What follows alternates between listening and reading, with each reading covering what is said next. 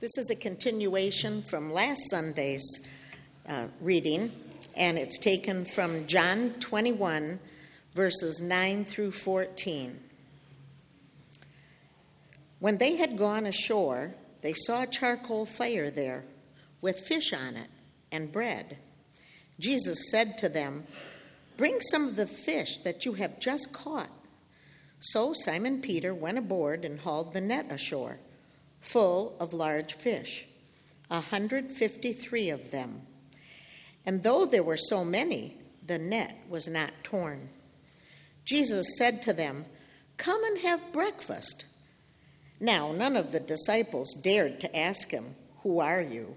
because they knew it was the Lord. Jesus came and took the bread and gave it to them, and did the same with the fish. This was now the third time that Jesus appeared to the disciples after he was raised from the dead. The word of God for the people of God. Thanks be to God.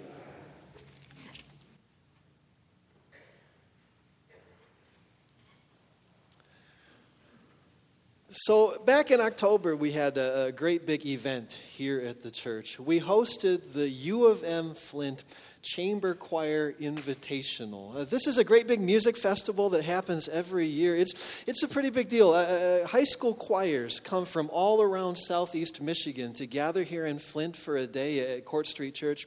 They spend the day rehearsing and learning from a nationally known choir director. At the end of the day, there is a great big mega concert that happens right here in this place. Imagine the front of the sanctuary filled with 185 teenagers and young adults filling the stage, filling the choir loft, filling the stairs all the way up to the balcony, filling this space with incredible music. It's a huge event. It's a great big celebration of music that happens right here in this place. It's also a lot of work. It is a difficult event to put on. Every year when we put on this event, when we host this event, it requires a huge amount of time and energy and resources invested by the people of the congregation.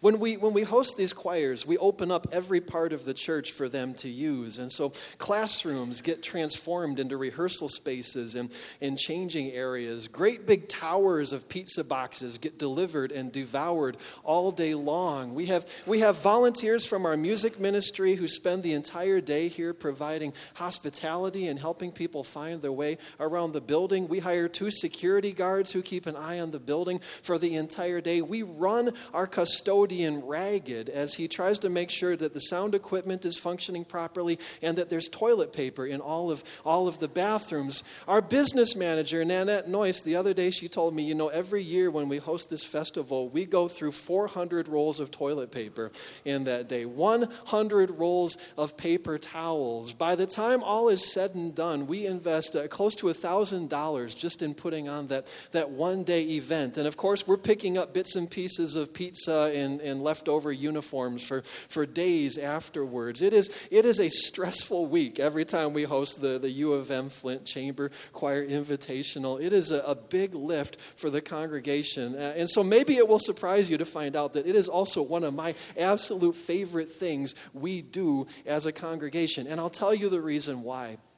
I love that we do this event because I have been part of churches. I have served other churches where people in the congregation will fight tooth and nail to keep that kind of event from happening at their church. I have served congregations where people in the congregation fight tooth and nail to keep new people and strangers from walking through the front door and using and inhabiting the space that God has given us. I'll give you an example. Years ago, I served a church that was approached by a ministry very similar to Family Promise of Genesee County. This sort of rotating homeless shelter ministry came to us and they said, we are hoping that you would be willing to, a few times a year, open the doors of your church and provide shelter and hospitality to some families who are temporarily facing a housing crisis. Well, I was thrilled that they had come to us. I was so excited about the possibilities for this ministry. And so I went to the church council and I presented presented them this offer, this ask that had been brought to us by this ministry, I said, isn't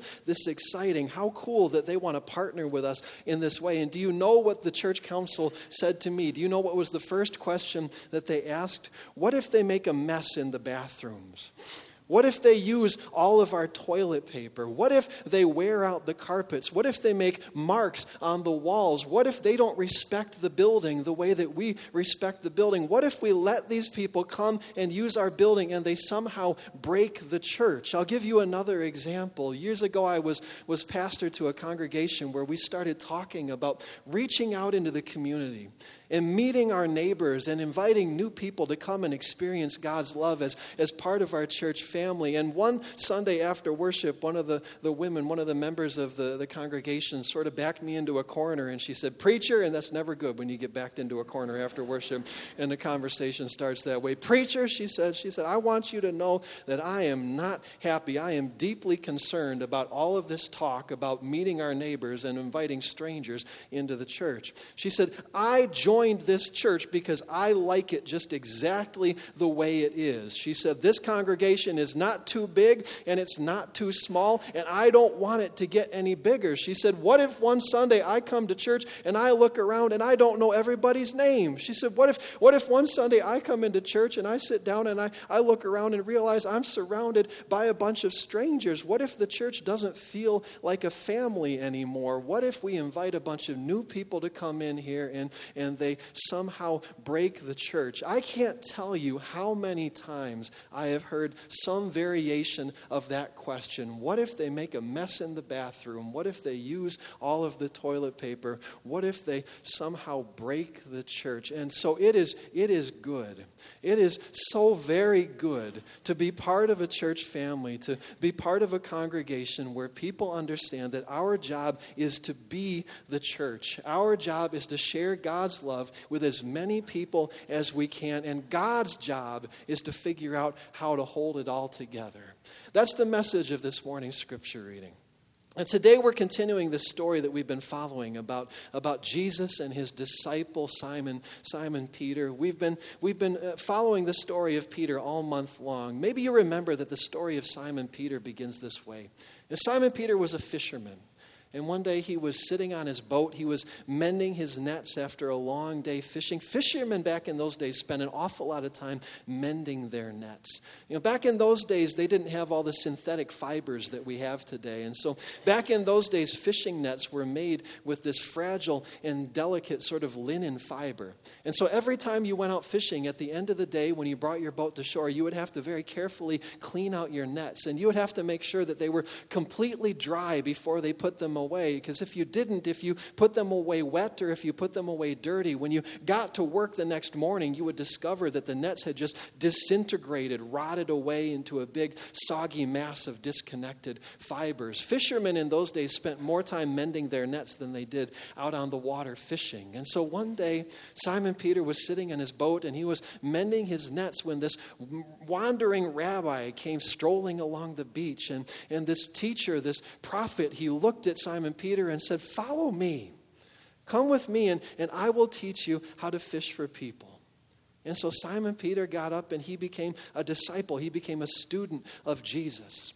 And Jesus and Simon Peter had adventures together.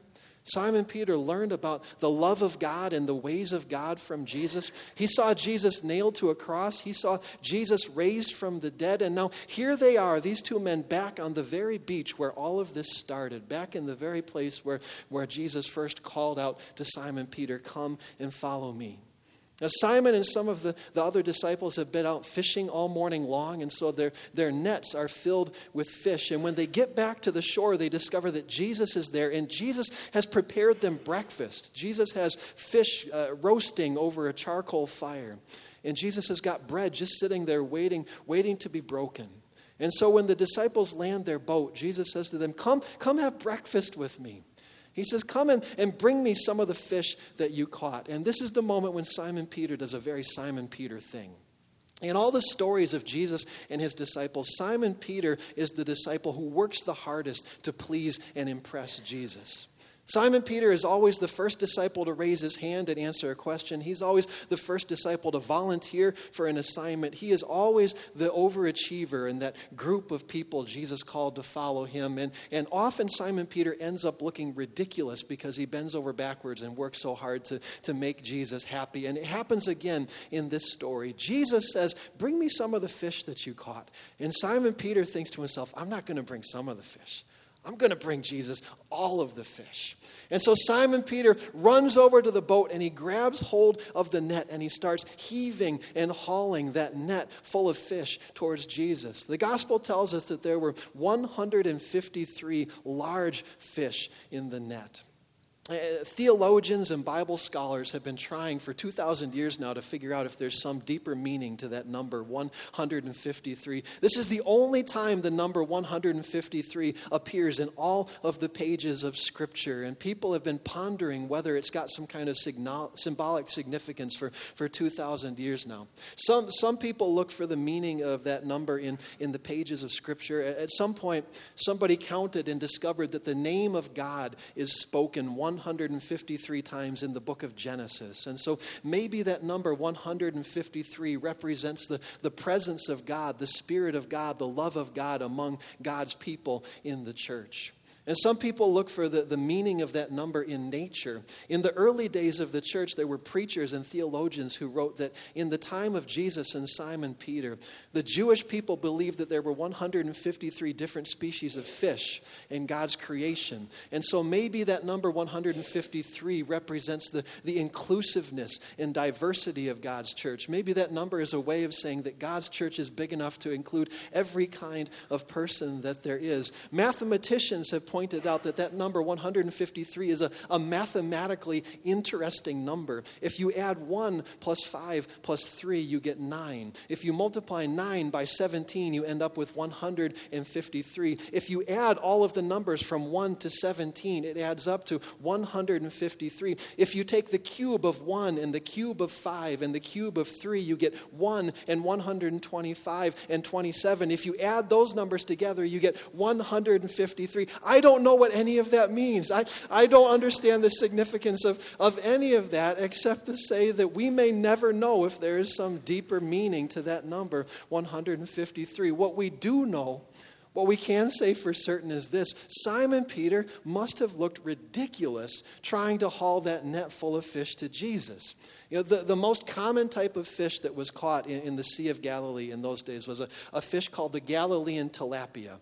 And the Galilean tilapia can grow up to 16 inches long. It can weigh up to 3.5 pounds. Now, if there were 153 large tilapia in that net, then that means that Simon Peter was trying to haul somewhere around 400 or 500 pounds of fish along the beach over to Jesus. And can't you just picture him trying to struggle with that net as he waves off offers of help from all the other disciples? Simon Peter, do you maybe need a hand with that? Back off, guys, I've got it. Really, maybe you could. I said I can do it myself. And so all of the other disciples back off as Simon Peter tries to haul this net towards Jesus, and they're all watching and waiting for that inevitable moment when the net is going to burst and fish are going to go flying everywhere, and Simon Peter is going to be sent sprawling on the beach. They wait and they wait for those fragile and delicate nets to break. And as Simon Peter struggles along the beach, they suddenly realize that they are watching a miracle in slow motion. The miracle is that the net does not break. Simon Peter hauls 500 pounds of fish to Jesus in this wet, dirty, delicate net, and the net does not break. That's the miracle of this story. And there's a message in the miracle for the church back then and the church today.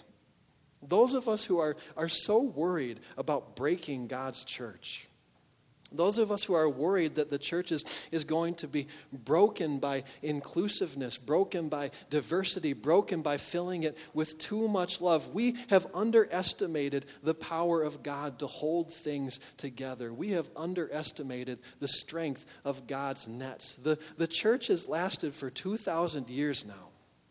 The church has outlived empires and nations. The church has outlived rulers and outlasted persecution. The church is not going to be broken by opening the doors of the church wider and inviting more people to come in. As a matter of fact, history teaches us there's only one sure way to break the church, and that's not to use it. The only way to break God's church, the only way to make sure things fall apart, is to leave our nets sitting in a soggy heap in the corner until one day we discover that they've rotted and disintegrated completely away. One more story before we finish.